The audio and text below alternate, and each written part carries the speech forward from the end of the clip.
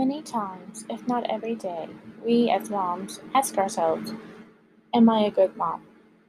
On certain days, when the kids are just not listening at all that day, it's hard to be a good mom, right? At least that's how I feel.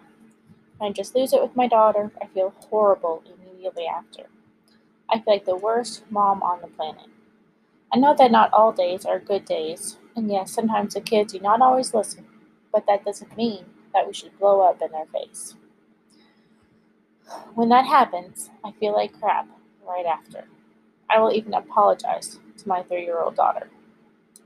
Should parents apologize to their kids who may or may not completely understand yet?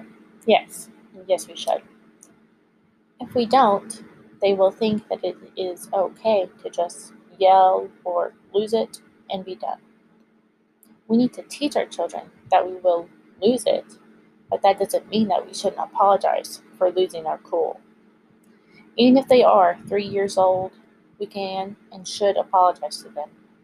Hug them, tell them you love them, and yes, apologize. They will most likely hug you back and just hold on to you. At least that is what my daughter does. She is at that age where she can tell if something is bothering me or her daddy. Sometimes she will come up to me, just put her hand on my shoulder or even my face, cheeks, and say, "You okay, Mommy?" She will just hold my face in her little hand. It's the sweetest thing. It reminds me of how we are in Jesus' hands. He is holding us in his hands, and he is telling us it will be okay. I've heard the quote many times. God doesn't give us more than we can handle, but maybe he gives us more than we can handle to show us that we can't do it alone, that we do need him. Because many times we think that we can do everything on our own. We think, why do we need God? Well, no matter what we think, we do need him. Just about every day, I ask myself, am I a good mom? I have those days where I will just put the kids in their room for a while. I will check on them and change diapers and feed them. But other than that, I leave them in their room and let them play and watch Mickey Mouse Clubhouse, which is my daughter's current obsession. Sometimes I just need a day to myself. I know being a mom, I sort of stopped letting myself have days alone after having kids. But I just need some quiet time for more than 5 minutes. Is that a bad thing? Even just wanting 5 minutes alone makes me feel like a bad mom. I love my kids with all my heart. I do. They are great kids, for the most part. My son is a complete mama's boy, and I love it. I really do. But if he is happy not being held, then I try to take that time and have some quiet time to myself. Whether it's taking a shower, or a bath, or just sitting and laying on the bed, possibly crying and just letting it all out. I also hate crying in front of anyone, and especially the kids. I know they need to see us parents as people who cry too, but sometimes I just really do not want them to see me cry.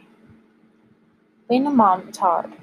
It is very rewarding, but it is hard. I wouldn't trade it for anything. I love being a mom. I love our son and daughter. I have so many things I want to do. I have no time to do them anymore. I enjoy painting, but haven't been able to get my paints out in a while.